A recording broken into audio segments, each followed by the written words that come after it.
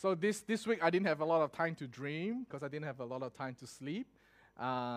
Lucas is wondering like, what's Daddy doing? He's home, but he's like sleeping really late, like because I sleep at 9 a.m. So I'll sleep till about like 12. And he's like, why is he not waking up? Because usually by then, I'm up playing with him and then I go off to work, right? I come to the office. And usually I'm up by about 8 and he sometimes is up by 7:30. He wakes me up. So he's like, why is he still sleeping? And so he'll come and he'll be like, what's going on with you? So I didn't really sleep, right? I'm just pretending to sleep. I don't want to open my eyes. I'm so tired. Then at night, I'm like, all right, let's go shower. And it's like 8 o'clock. And he's like, why are we showering so early? I was like, I'm going to go to bed. And he's like, why are we going to bed so early? Because I have to wake up at 1 a.m., right? So, and by the time I get to sleep, it's going to be like 10. So this way I didn't have a lot of time to dream. But dreaming of SDAG has not been a thing that I've just thought about, came up with last week. It's been a thing that I've been thinking about since 2019. And last year really made me really think deeply into this. Think like, really, what are we doing with the church that God has put into our care? So one of the things that I met with my good friend, Ashu, Ryan, 2 weeks ago. And we were secondary school friends. He was my first friend on the bus 800 in Yishun. For those of you who live in Yishun, you know that bus. And we both regret saying hi to each other. We'll be stuck together for life. His birthday is on Christmas Eve, so every year I'll go to his house and give him a gift and invite him to church because he's not a Christian. But we were in a football team together. He was the manager. He ran it for 10 years. Every Sunday morning, we wake up at 6 o'clock. We go and have our economical bihun, and then we play football till 12 o'clock, and then we'll go over and hang out at somebody's place. And we were talking about the fact that we can't play football. Like, he can't play. I stopped playing a while ago, but he still plays every Sunday. He's like, old man, still playing. And like, one of the things that he's like, watching the game was one of our favorite pastime, but to be really involved in the game, you have to play it. You have to play it. You have to get on the field, get on the pitch and play it. So one of our dreams, we're both fans of Manchester United, that we would like go to Old Trafford and play on the field there. Well, he did it because he studied in the UK for his bachelor. I have not. I want to play in Old Trafford. But then the thing is, as true fans of the sport, you don't just want to watch it. If you watch a game, you're a fan. But to be a true fan, you need to play it.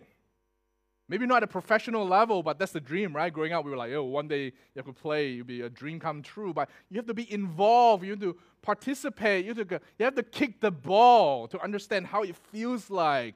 You need to score a goal to know the ecstasy, the excitement when you score a goal. So when you watch a match, when you see the goal being scored, you're like, wow, because you've done it.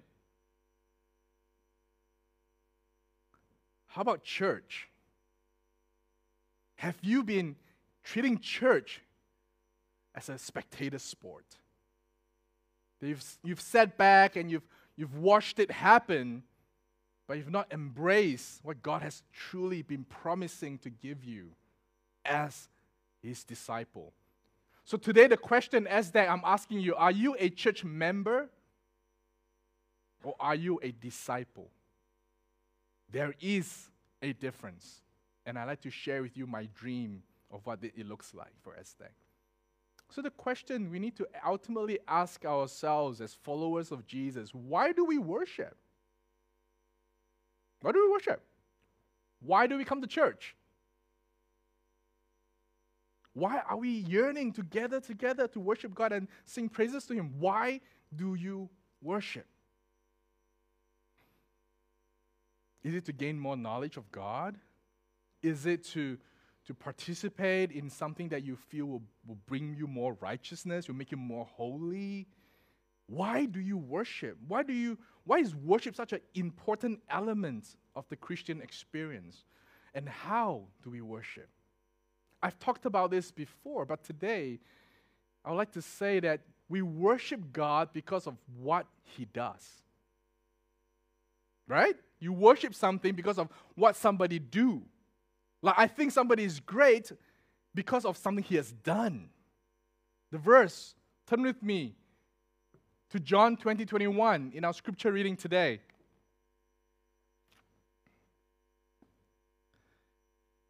In John chapter 20, verse 21, Jesus appears to his disciple after the crucifixion, after his resurrection, just before he leaves. He appears to his disciple and he leaves them with these words. In John 20:21, he says, when he had said this, he said many things before that, you can read it. And he said to them again, peace be with you. We today understand peace as a state of mind, that we can have calmness in the midst of trouble. Or we think of peace as the absence of bad circumstances, right? When things are going well, we have peace. Or we are like not disturbed by our circumstance, we have trust in God, we feel that that is peace. Yes, that's an element of peace, but in the scripture, peace, shalom, actually means wholeness. So when people used to greet each other, Shabbat Shalom, they say, may you regain wholeness from the Sabbath. It's as though 6 days shall thou labor takes away from you, it disturbs your life, it breaks you down, that you have to come to God on the Sabbath day again to acknowledge Him as your Creator, to remind yourself He's your Creator. They can recreate you back to wholeness so that you can go through the next week again. And so if you don't remember the Sabbath, you're just allowing yourself to be broken down, attacked, lessened as a person week by week without being recreated and restored. So peace, Shabbat Shalom, it says, when you come to the Sabbath, you are restored to your wholeness. So question number one, when we worship God on the Sabbath, do we receive this healing, this recreation? When we worship God, do we come to Him and receive this creative, miraculous, supernatural power that restores us back to where we're supposed to be?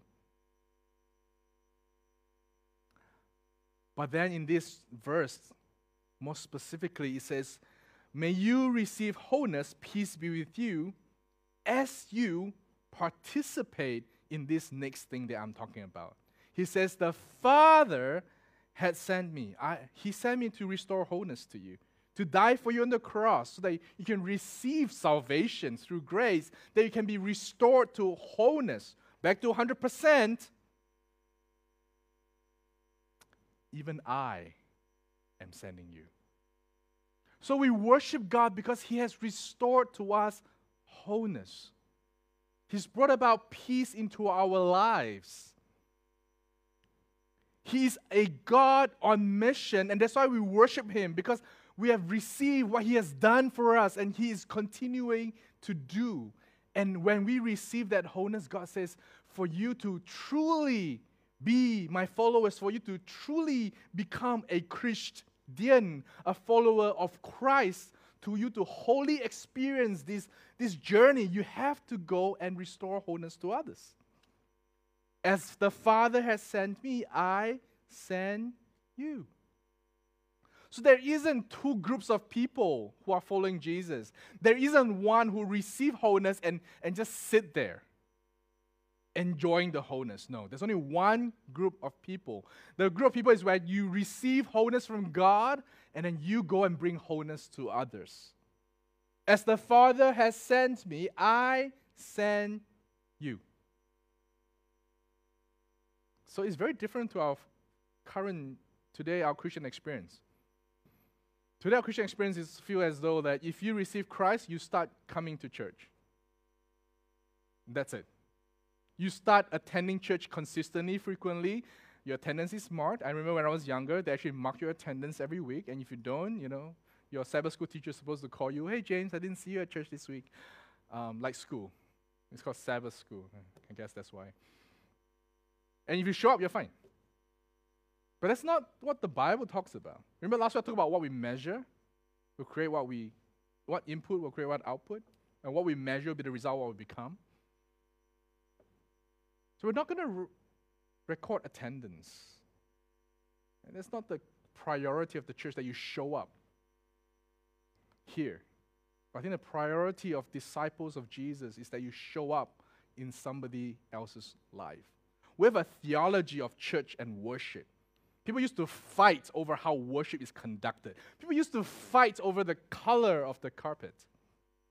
People used to fight over the color of the wall, the color of what kind of pulpit you use, and where you sit on the stage, who goes up first.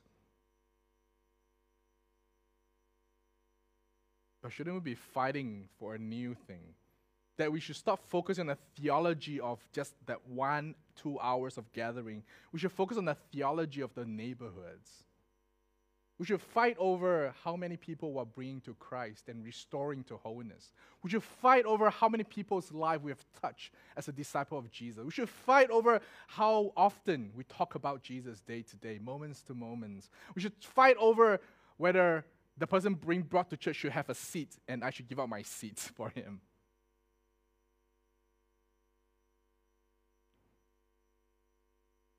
So ultimately, as we worship God, we're asking ourselves, what is the heart of God? What is God passionate about? And then we ask ourselves, am I passionate about the same thing? Am I passionate about what God is truly passionate about? Or am I passionate about me and I'm asking God to bless what I want to achieve in my life? Turn me to Luke 19, verse 10.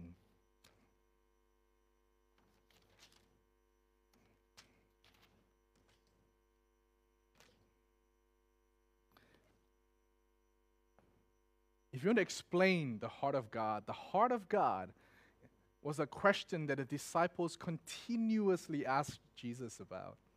Show us the Father. Reveal to us who He is. Explain to us who God is.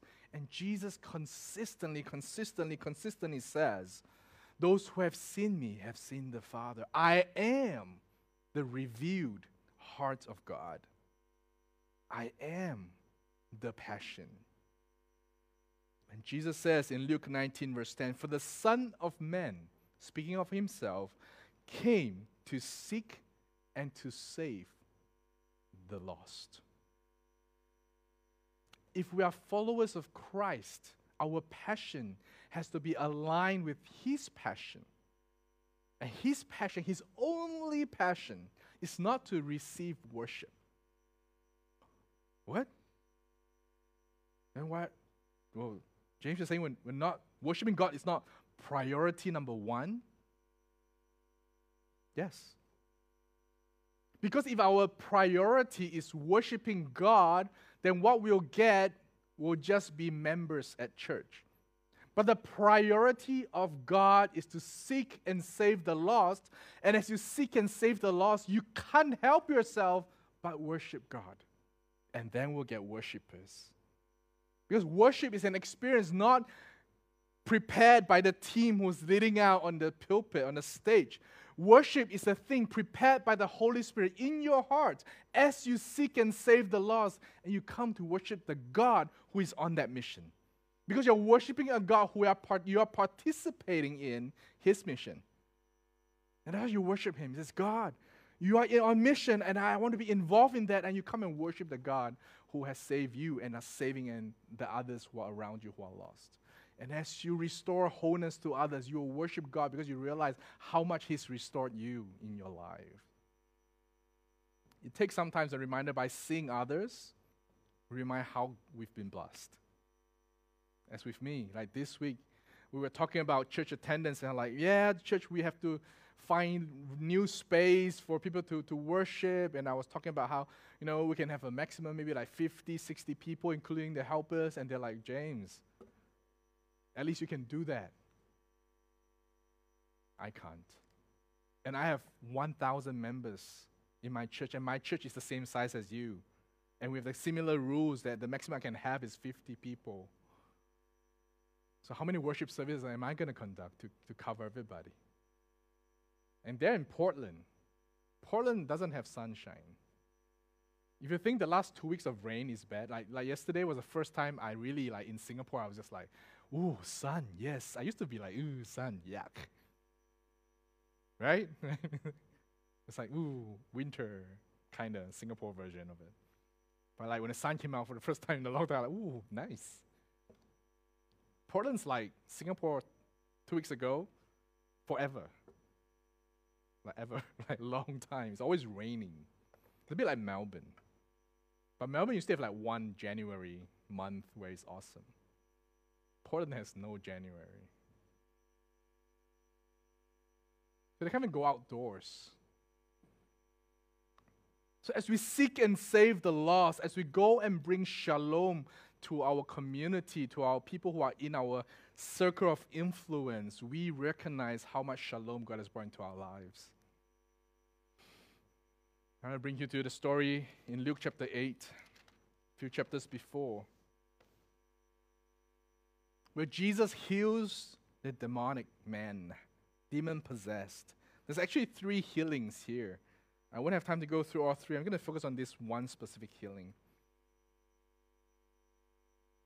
That the story goes from verse 26 of Luke chapter 28. Then they sailed to the country of Gerasenes, which is opposite Galilee. Note that. We always skip over that. This Gerasene, this Decapolis, is near Galilee. Where's Jesus from? Where does he hang out most of his time?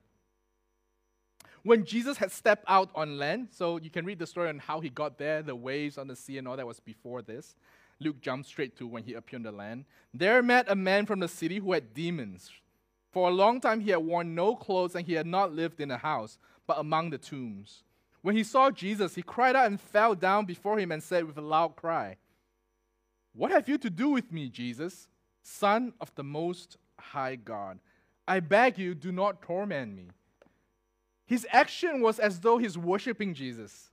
He fell on his feet and he says, he proclaimed him in the right way. He says, Son of the Most High God. That this is a proclamation that even his disciple has not really said. And this comes from a demon-possessed man. But then his misunderstanding was that God has come to torment him, to torture him, to bring about a burden that he cannot bear, even though he's living already such a tortured life. He says, what have you come to do? You come to torment me. For he had commanded the unclean spirit to come out of the man. For many a time he had seized him. He was kept under guard and bound with chains and shackles, but he would break the bonds and be driven by the demon into the desert.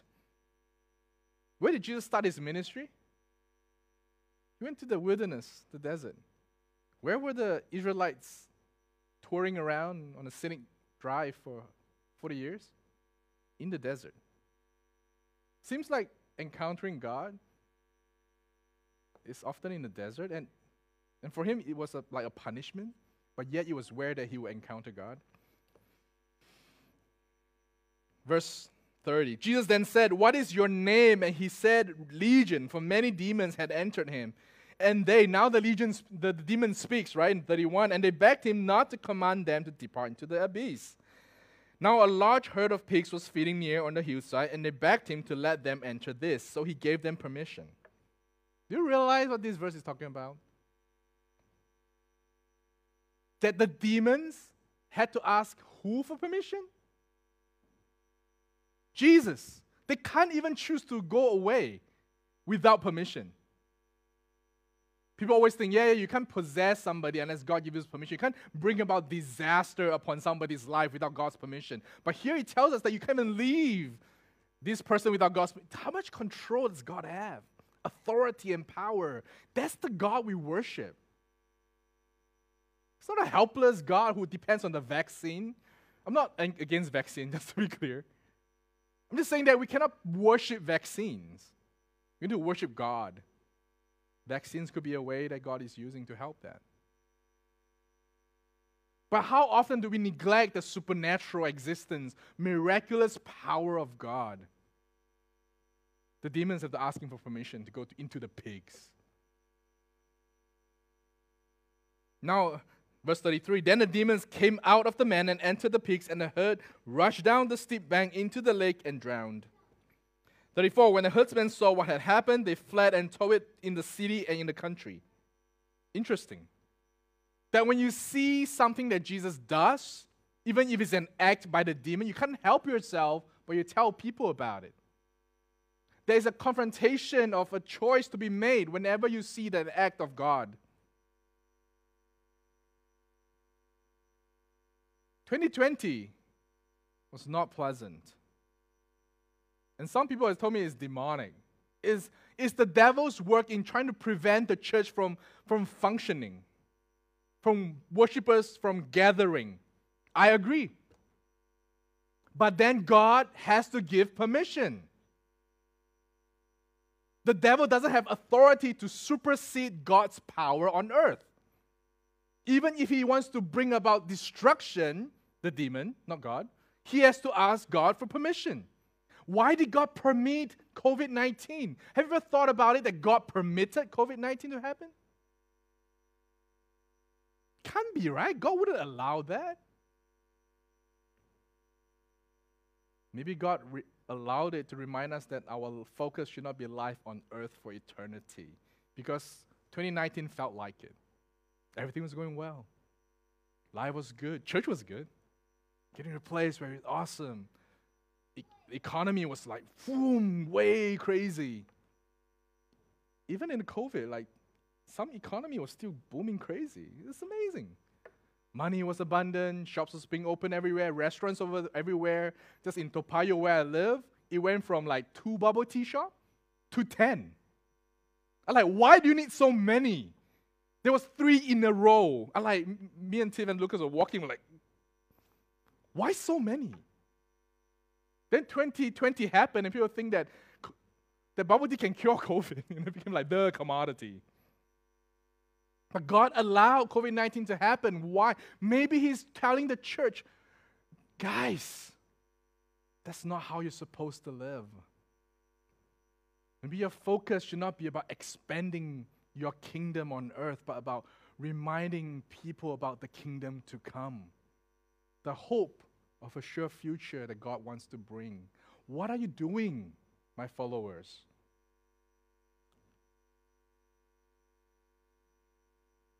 Then the people went out, verse 35, and see what had happened, and they came to Jesus and found the man from whom the demons had gone sitting at the feet of Jesus, clothed and in his right mind, and they were afraid. Have you ever thought about the fact that when you truly become a disciple of Jesus, which is as normal as you can be, as whole as you can be, you're restored back to the full shalom, that you're dressed, you're in your right mind, and you're at the right place. You're at the feet of Jesus like Mary was, and people will be afraid.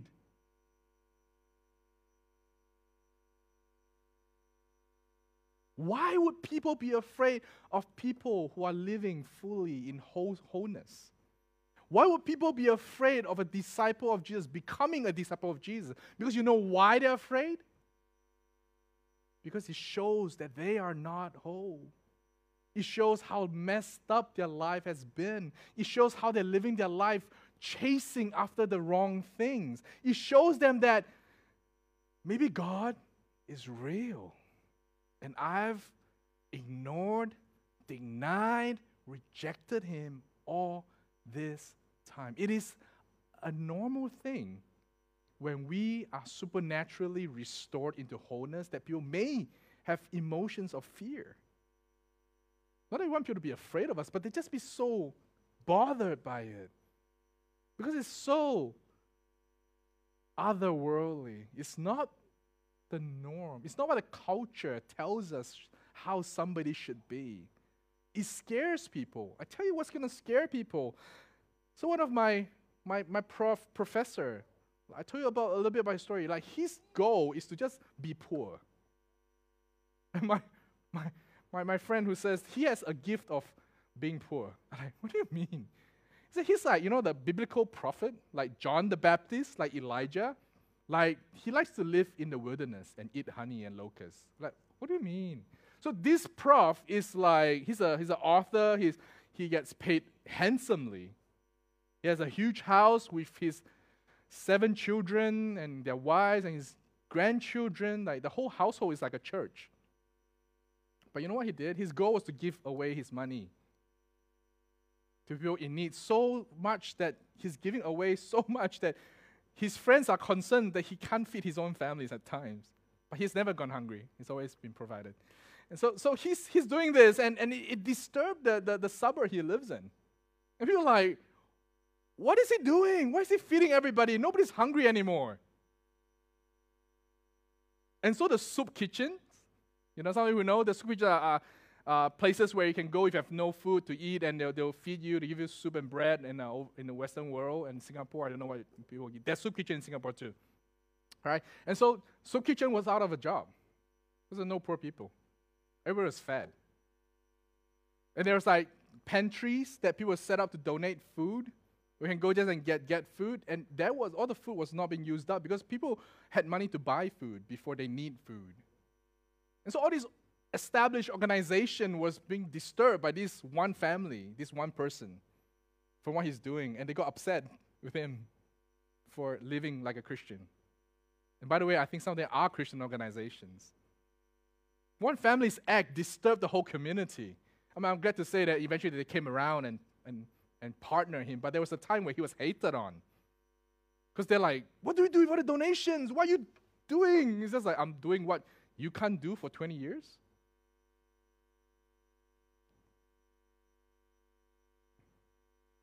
And mind you, this person now lives in Hong Kong. So he's given away so much, and he's like, enough of the United States. I go somewhere else where you need me. So in the midst of COVID and the protest, he moved to Hong Kong.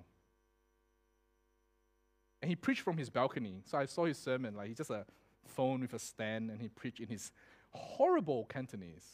Horrible. And people in Hong Kong can't even gather together more than 2. Hong Kong can't even meet for more than 2 people. Do you know he started 15 house churches? Preaching from his balcony? Because people were so inspired by this crazy man.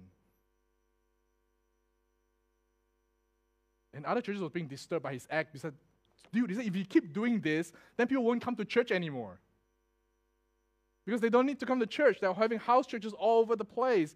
And a few months down the road, people realized that he was doing the right thing, because till today, they still can't meet in church. And because of his house churches, there's more house churches than before. We will cause fear to people when we start following Jesus in the way he wants us to follow him. Imagine if each and every one of you here open up your house to be a house church, and then SDEC's monthly attendance report I sent to the conference. And James, how many worshipers? 0. 0. In 798, 0.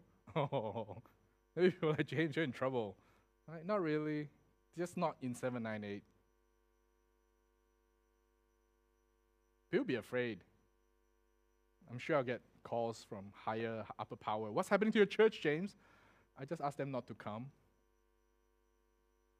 but to meet where they are, and so more people can meet Jesus. People be disturbed. 38:6, and those who had seen it told them how the demon-possessed man had been healed. Then all the people of the surrounding country of Gerasenes asked them to depart from them. For they were seized with great fear, and he got into the boat and returned. Jesus left these people. They chased Jesus, who healed a man who was possessed by legions of demons for years and years, who screams and shouts in the tomb, who cuts himself, runs around naked, disturbing the peace. And this Jesus restores the man to full shalom, to full wholeness, seated at the feet, dressed like a person, acting normal, and they kick Jesus out.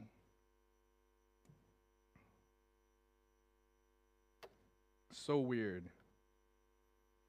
So that man naturally, right, they're kicking Jesus out. I better follow him, or else they're going to kick me out too. They kicked him out for years, asking him to live in the tombs, right? They bound him with shackles of irons. Then the man from whom the demon had gone, verse 38, begged that he might be with him, but Jesus sent him away. Now Jesus sends this man away, like, go away. Not mean, bad. not kick him out kind of sense, but the same sense that was mentioned later as Jesus' commission to save the lost. As the Father has sent me, I am sending you. Sometimes, though people are fearful, the only person who can go back and convince them to follow Jesus again will be the person who they were once afraid but now continues to live among them because he realized he's being sent. Verse 39, Jesus says, "Return to your home and declare how much God has done for you."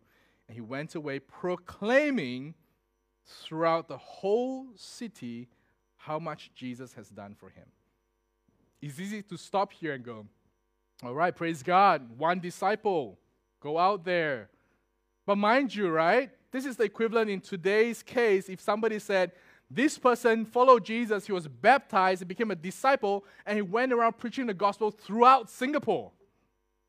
He didn't just preach throughout Bishan, Toa Payoh, Ang Mo Kio. No. He preached throughout the city. So he preached throughout Singapore that the whole Singapore knows about this one individual who has accepted Jesus. By the way, do you know how many people he brought to Christ directly and indirectly? I can't tell you for certain, but at least 4,000. The 4,000 who were fed by Jesus, who came to listen to Jesus, who at this point kicked him out, later came to him when he came by the same region again. One man, one person, one testimony, 4,000. And that's a conservative estimate. Because all throughout the region, when Jesus came by, because Jesus functioned in Galilee, and it's just a boat ride across. It's like JB in Singapore. Yeah? And so Jesus will come by again. He released this person for a while, left him alone to do the work that Jesus has left with him, and when he came back, 4,000 people came to see Jesus. One person. And these are not people who are like, nah, James, people back then were more friendly. They're more like open to the gospel. No. These are pagan worshippers. These are people who tolerate demon possession and see it day to day. These are people who kicked out Jesus for healing a man. They're not pleasant. They're not like accepting of the gospel. But this one man telling his personal testimony resulted in, at the minimum, 4,000. And mind you, these people are Gentiles. So in a way, they are our ancestor. To all of us who are not by blood Jewish people. Among them, most likely they're missionaries who spread the gospel to Minor Asia, who spread the gospel to somebody who brought it to China, to Eastern Asia, to India. And in the end, we resulted from that. We received the gospel from them. So we, in a way, could be descendants spiritually of this one demon-possessed man. So when you come to church, what do you identify with more? Are you bored? Are you burdened, even though you've been a Christian for all these years? Are you burnt out serving, leading worship, doing prayer, doing audio-visual? Bounded by the expectations to be a certain way, to behave in a way that you've been told to behave, that you don't really feel shalom at all as a follower of Christ? Is that your experience? Then maybe you are not doing what God has challenged and called you to do as His followers. Maybe you've not embraced the full sending that He's given to you. For years, you've only been attending, but not realizing you've been sent and you have to experience the sending. So I'm dreaming every day. I'm dreaming that we will be His disciples not just on the Sabbath, not just from sunset Friday to sunset Saturday, that we will be sent every day. I'm dreaming that we'll be sent everywhere. That's not just limited to church programs, church ministries, or when it's a church thing, that everywhere we go, we will be sent and bring shalom to people. I'm dreaming for us that at every opportunity, We will be proclaiming. Note, it's a little different from wanting people to observe how different I am now as a follower of Christ. He was actively proclaiming. Tactfully, skillfully,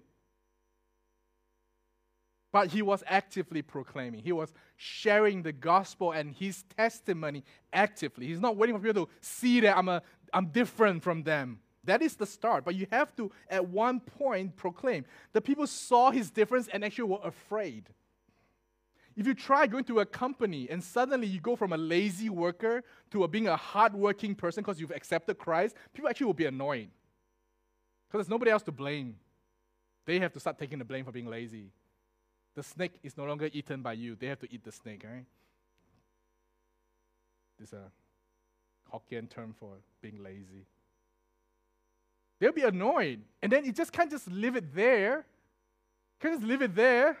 You have to start proclaiming why.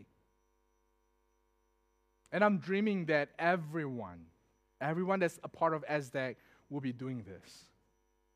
Everyone will be doing it everywhere, with every opportunity, and with everyone that comes in contact with them. Every moment.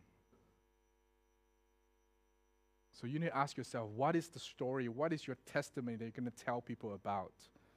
This man has a powerful testimony, of course.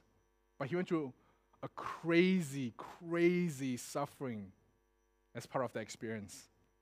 Some of you say, I want an awesome experience of Jesus. And like every little problem, you're like, Jesus, why? So didn't you pray for an awesome? We want the good without the bad. Sometimes only the bad can give you the good. Sometimes. I'm not saying it's always the case. But this man, Dasra Manji, he's called the Mountain Man. Don't know, some of you may have heard his story. Like, he lived in a very remote village in India. Really remote part of the place. And his wife was critically ill, really, really sick. And the nearest hospital, nearest clinic, was 55 kilometers away.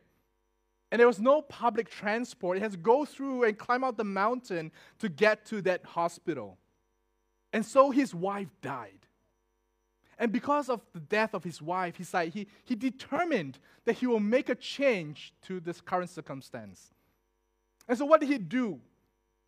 For 22 years, I think it was about 22 years, he dug and dug and dug with the primitive tools that we all have at home, you can buy from a hardware shop, through this mountain.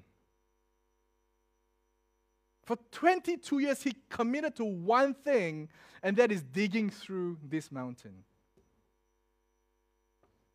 And after 22 years, that 55 kilometers became 15. And they have access. And today, because of his work, in honoring his work, they now built a proper road which cuts down travel time to about 1 kilometer to the nearest hospital. Did his wife come back to life? No. Did he personally benefit from the work? No. But he left a legacy for his villagers. The people there can now have access to the hospital because of his work. Sometimes we don't see our work. We don't experience even the fruits of our work. We don't see the results of our work. But if you know clearly that that's the work that God has given to you, even though it may come from a tragedy, be faithful to it. And SDAC has to be faithful to our work. I'm dreaming of mission, that this church can no longer be just a church of gathering. We must be a church on mission. To everywhere we are, every place that we go. Let's not be gathered members, but be scattered servants of God. Wherever He's calling you, be faithful. Invite the worship team up to bring us the closing song that reminds us, as scattered servants, we have a hope, because our hope is in Jesus who's coming again.